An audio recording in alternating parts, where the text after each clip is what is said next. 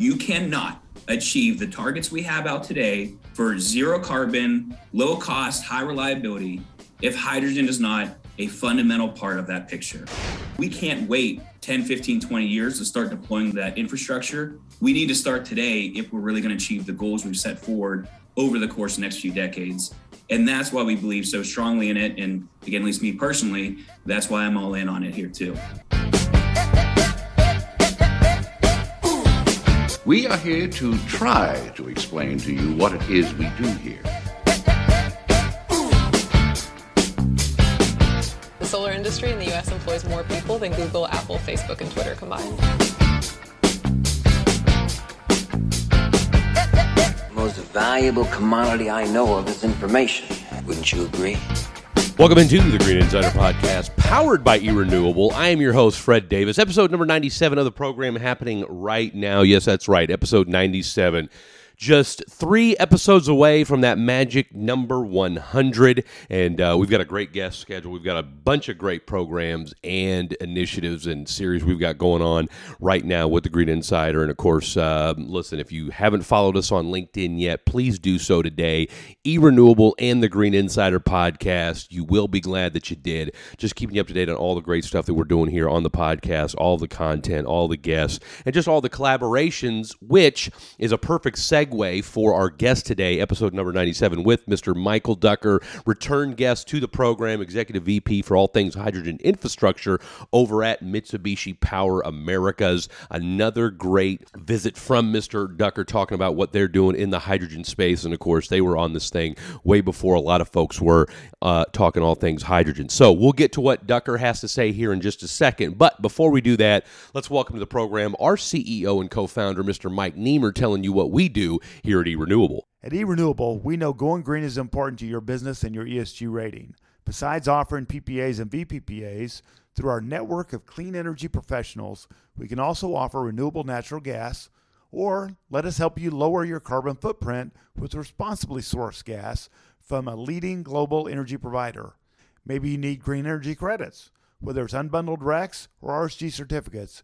Your path to net zero and decarbonization is one step closer with the eRenewable. For more assistance, please call us at 1-866-ERENEW1. Thank you so much for that, Mr. Mike Niemer. Like I said, you can follow us over on our LinkedIn page, eRenewable and the Green Insider Podcast. And, of course, we've got a grand reveal of the website, eRenewable.com. It's coming, folks. I promise you. You know how these internet things work, working out a few bugs and kinks along the way, but it's coming along nicely. And I think you're going to be pleased with the user experience when it's all said and done. Now, before we get to the episode with Mr. Michael Ducker, let's welcome Mr. Tim Berrigan, Executive Director of the North American Energy Markets Association, you may know him as NAMA, to the program as we like to do each and every other week, talking about the NAMA News Minute. They've got a tremendous conference coming up in April.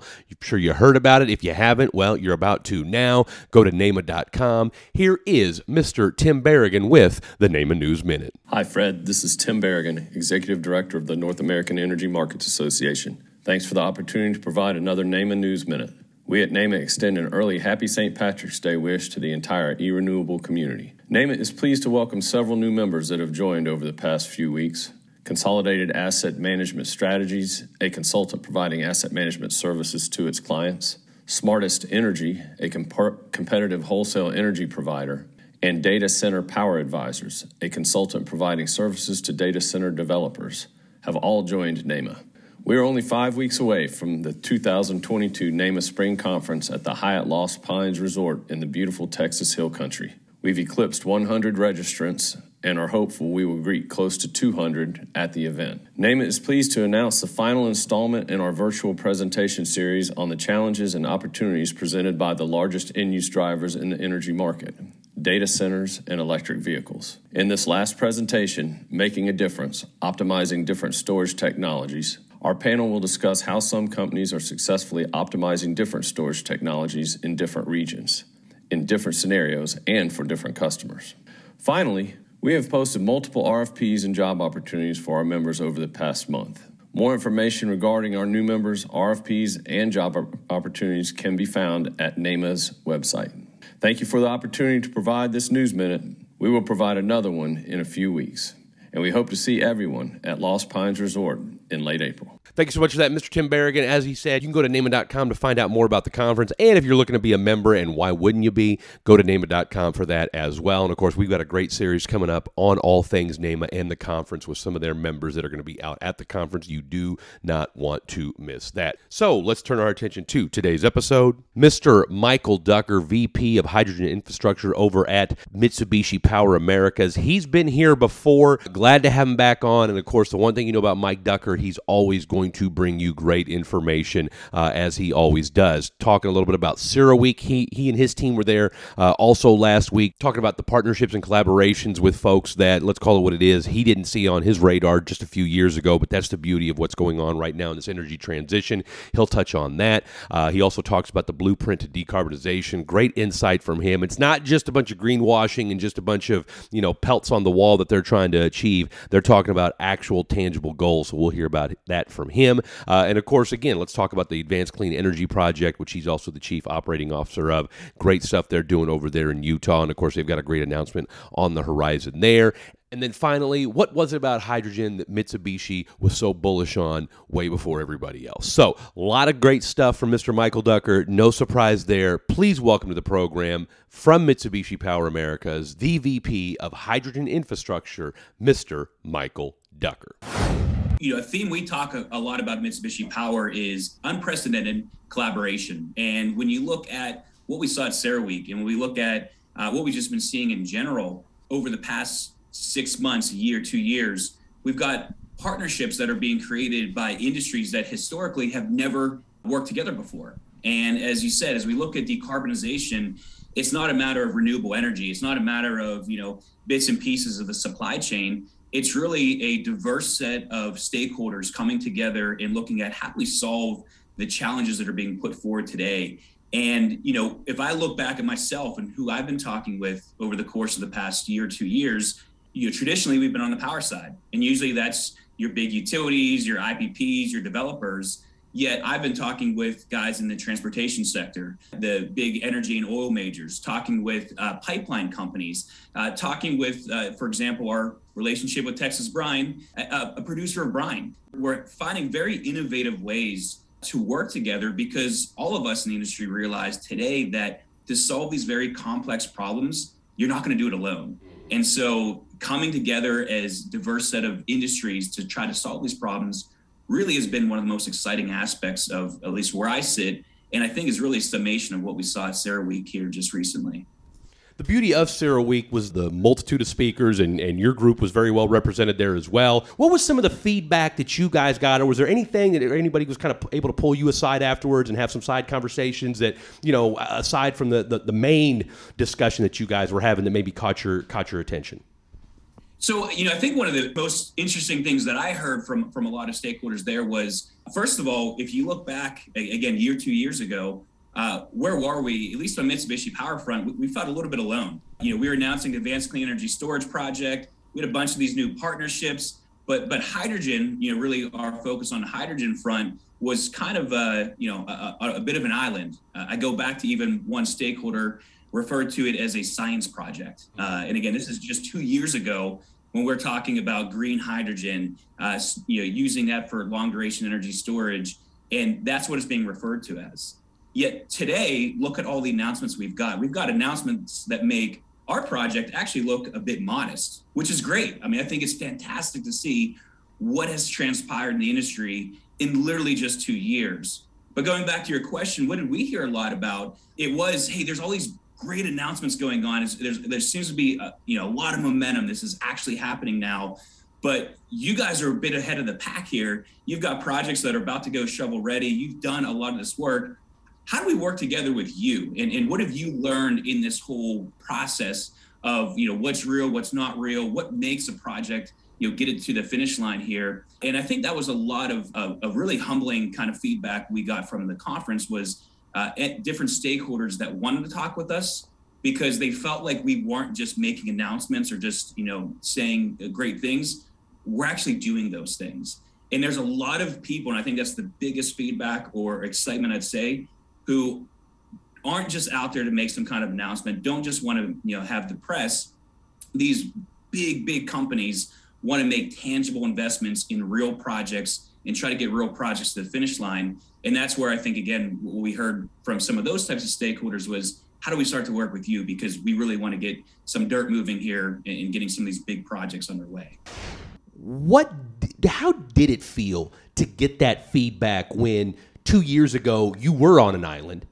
It's extremely rewarding, but I think the bigger story behind that, and this is a story that I can't wait to tell once all is said and done, is what it took to even get to that point. Recognize that 2 years ago, what we were talking about and being on the island was also really years in the making in and of itself. And when you look across the entire timeline of different players and different people that have supported this, it's all about teamwork. And really, I'd say teams that persevere. And perseverance in this industry is absolutely critical. And when you take a group of teams that are working on one set of problems and have their challenges, persevere through, that's what really led up to when at least I had taken on board about 2 years ago and drove that through, built up our team that's been working on the Advanced Clean Energy Storage Project and really hydrogen as a whole. And our team has faced all kinds of different challenges, but across that team, we continue to persevere and continue to work through. And now here we are today. And so, I think when I look back, not only is it, I'd say, rewarding for me in kind of the, as you said, the naysayers or the challengers, but I think even more rewarding is recognizing the amount of team members and in collaboration that went in just internally and some of our key stakeholders that got us to that point.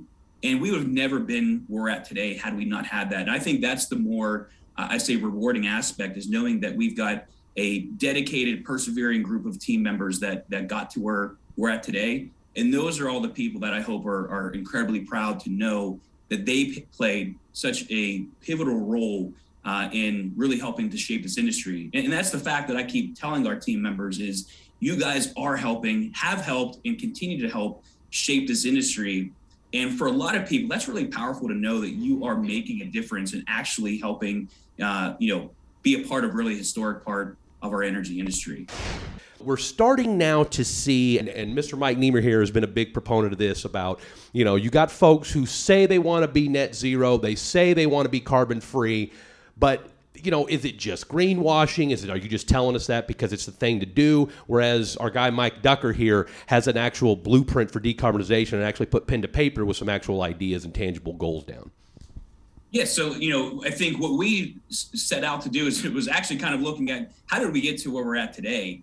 And, how do we try to map that out better? So as other companies, as other industries are looking at how do we achieve the decarbonization goals we have, really laying out that blueprint. And our blueprint is really premised on three key points. First and foremost is ensuring clean, reliable electricity. The second point is looking at incentivizing technology adoption to lower costs. And then the last point is really what I've already talked about, is fostering unprecedented collaboration. And within each of those, we further break down some of the key aspects. And really, I'd probably focus first on that, ensuring clean, reliable electricity. We've already been seeing a lot of this underway, I'd say, on the power side of the energy industry. And what have we seen? Well, we've seen first and foremost the replacement of coal with a combination of natural gas and renewables. And when you look at some of the factoids there, what have we seen? We're looking at over 40% reduction in carbon emissions in the US. That has been really driven by just the retirement and replacement of our existing coal infrastructure and fossil infrastructure with a combo of natural gas and renewables. But the challenge there is we still have natural gas in the mix. And so even as Mitsubishi being a gas turbine predominantly manufacturer, we recognize that to get to these zero carbon type of targets, we need to do something about that natural gas. And so the next phase there, as we continue to decarbonize, we really need to look at decreasing the amount of natural gas usage with stored renewables. And when we say stored renewables, we actually think about this in two different lenses. The first is, what most people think of. That's your battery energy storage. That's your, as everybody knows in the industry, your duck curve, right? The middle of the day, the sun's shining, we're overproducing. We're going to charge a bunch of lithium ion batteries. Late day, when the sun goes down, we're going to discharge those batteries. And that is a very important part of the energy mix when we think about storing renewables. The transition, or I think what we're starting to see even more so now, is around green hydrogen. or I'd say hydrogen being used as a form of long duration energy storage. And in fact, we're already seeing this in California right now today, in that in 2021, we saw on average about 300 gigawatt hours of curtailed energy in the winter and spring months. And yet in, just the year before, we saw California experiencing its first ever rolling blackouts in over 2 decades in the summertime. And so what are we seeing transpire today? We're actually seeing not just that daily energy imbalance where we're oversupplying at certain hours and we're short at different hours. We're seeing it actually occur in seasons. And this is where hydrogen plays a very important role in helping to do that seasonal imbalance where we've got oversupply in, say, the winter and spring months and a deficit in the summer and fall months. And so it's really, keying in on that piece. The last two, I'd just say briefly, as we think about the ensuring reliable and affordable electricity, we do believe in electrifying everything. Everything we can electrify that can possibly be electrified, let's do that, because the power grid is a great resource to help support the decarbonization in bulk scale. But at some point too, we can't electrify every single thing. There are some sectors that are just hard to abate and hard to electrify. And those are ones that also will see an important impact when we think about the role for hydrogen in helping to decarbonize those sectors.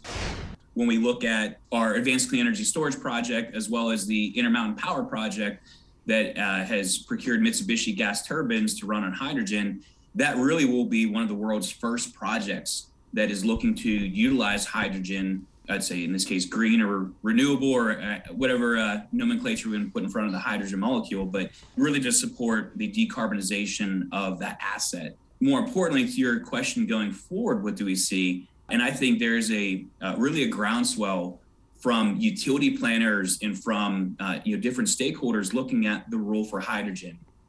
And it goes back to really, this is such an important aspect to understand. We get the question a lot, what's the dollar per kilogram of green hydrogen? And what I always retort back is kind of a simple question of, what's the dollar per kilogram of lithium-ion batteries? Nobody asks that question, right? Because nobody thinks about a battery as a fuel. And it's the same piece when we think about green hydrogen. For a utility, you're not looking to take a green electron, convert it to the renewable electron, convert it to hydrogen, just to immediately convert it back to electricity. What we're looking at using hydrogen in that case is energy storage. And so the models we look at and the way we think about it is not a dollar per kilogram. We think about it as levelized cost of storage. Think about dollar per megawatt hour, or even more from a robust standpoint, let's look at system planning. Let's look at some of the more sophisticated models that are out there, like Plexos and what your grid planners use. And let's look from a system standpoint, how does hydrogen play a role in getting lowest cost, highest reliability with zero carbon? And when you look at it from the utility planner standpoint from there, now we're thinking about the whole system and not just this very simple, what's your dollar per kg?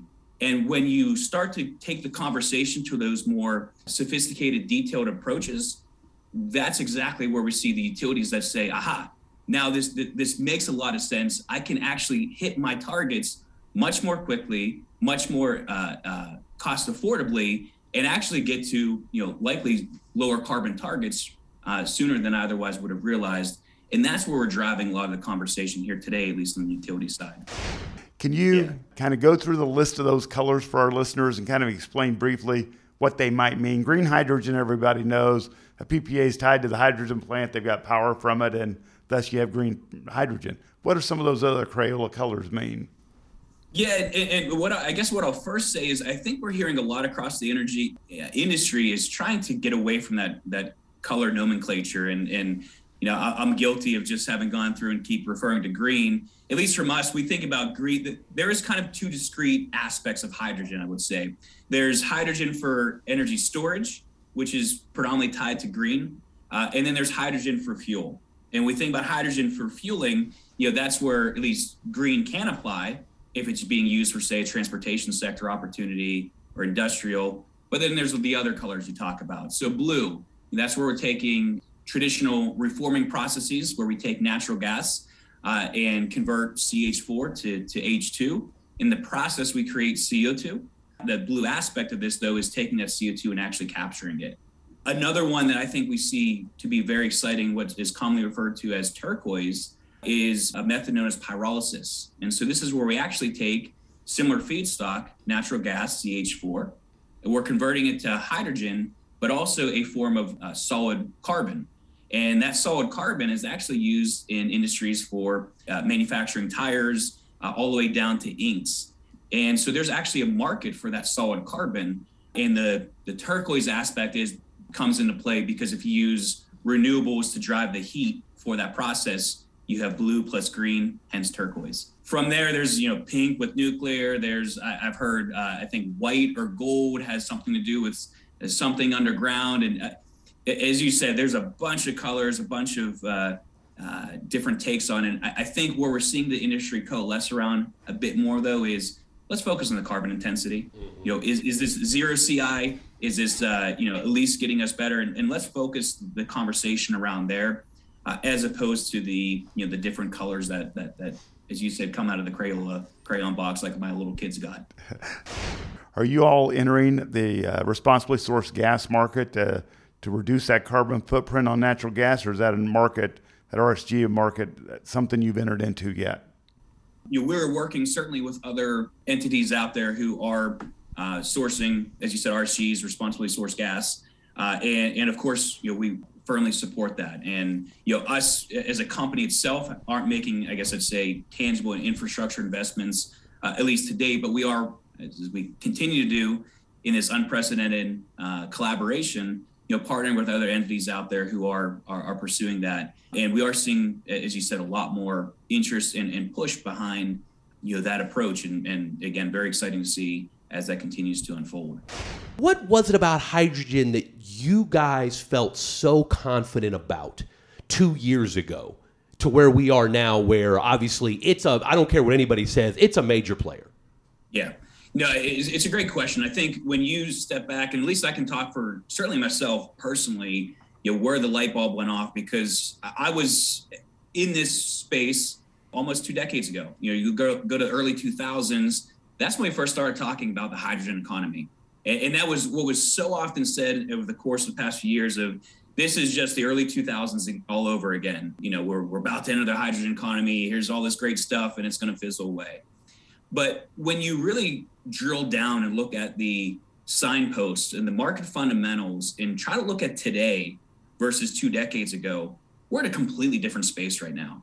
When you look at what's driving behavior, what's driving investments, really going all the way downstream, kind of what we already said, it's no longer just talk. Mm-hmm. You look at the end users, people like you and I are demanding that everything be zero carbon. You look at the major Fortune 500s and how they're looking at even creating their products or selling their products. They're saying that, we don't want energy, we don't want products that have any carbon footprint behind it.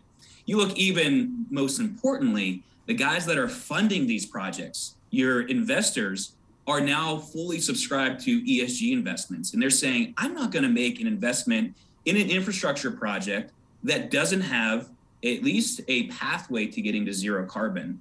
And so when you have all these factors coming together, then tie on, you've got at least the state governments who are starting to say, well, we want to hit by 2040, 2050, zero carbon. Bring all these together and you see the recipe today is, again, fundamentally different than what we had in the early 2000s, which was everyone generally talking about it. We're kind of interested, but, it wasn't that firm commitment all the way from the end user to the investor to everybody across there. And so getting back to why did we believe hydrogen makes sense today? The simple fact of the matter is you cannot achieve the targets we have out today for zero carbon, low cost, high reliability if hydrogen is not a fundamental part of that picture. And so when we look at bringing all this together, renewables, different decarbonization technologies, all the different aspects to get there, hydrogen will play a fundamental role. And we can't wait 10, 15, 20 years to start deploying that infrastructure. We need to start today if we're really going to achieve the goals we've set forward over the course of the next few decades. And that's why we believe so strongly in it. And again, at least me personally, that's why I'm all in on it here too. Let's talk about the clean energy storage project. throw it out. Let's talk about it. So, yeah, I mean, look, we've been talking about this, at least for me, it feels like forever. And anybody that's in the industry knows, any major infrastructure project, it takes time.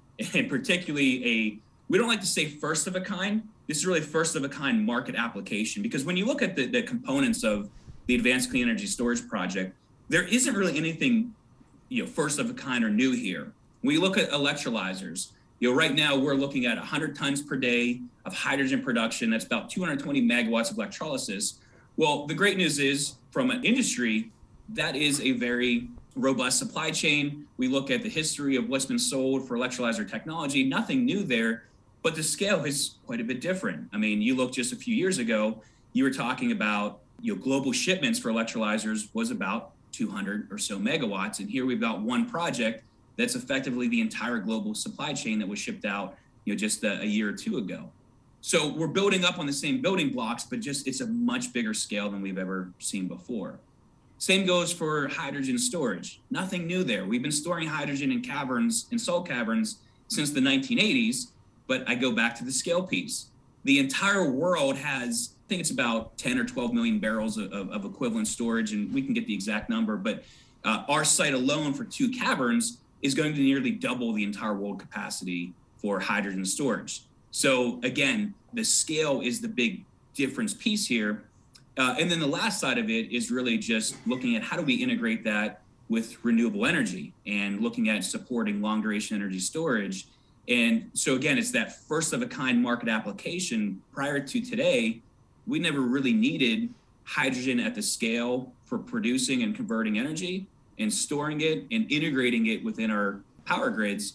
But today we need that. And so that's what's really so unique and innovative about the project we're working on there. And again, we're extremely excited of the progress that's been made. In very short time, we'll be making some more announcements here as to that progress and where the project stands. All right, so that announcement notwithstanding, what else is on the docket for the rest of 2022 for Team Michael Ducker and the Mitsubishi folks? So we are just so excited about some of the partnerships we've struck here over the past 1 to 2 years. A few I'd love to just call out right now. Bakken Energy up in North Dakota, we've been working on that. It's a huge project, looking at, if we are going to use colors here, looking predominantly at blue hydrogen, but potentially some other mixes in there. And that's one that really we see a tremendous opportunity of taking existing infrastructure. And I think this is what's so important to talk about, is there's so much existing infrastructure out there today with natural gas producing hydrogen. How do we clean that up? And that's really the story behind that project, is looking at taking existing infrastructure and cleaning that up from the existing Dakota gasification facility. And so that's one to highlight. Our partnership with Entergy in the Gulf Coast, here is just it's so cool to see. We've got a utility customer who we've got a great relationship with. We struck this agreement to try to work together in the Gulf Coast, and I'll say it again, unprecedented collaboration. We're starting to talk with other entities in that region who traditionally we haven't talked with before. And so trying to stitch together, a project and opportunities within there. And then several of the other, what we call joint development agreements, but our partnerships we've struck. There's one in the tri-state region. We've got up in the Pacific Northwest with Puget Sound. We've got with DT Midstream on a pipeline company. And I even already mentioned with Texas Brine, and there's more to come. And so really, I think, as you said, what does the next year look like? It looks like a lot more of these collaborations going forward. But even more importantly, it's really taking a lot of these and to the next step, which is we're beyond the proposing projects and proposing partnerships. We're now moving into rolling up the sleeves and starting to actually get projects to the finish line and starting to, the most exciting part, get some shovels and dirt. And so that's what we're looking for here this next year.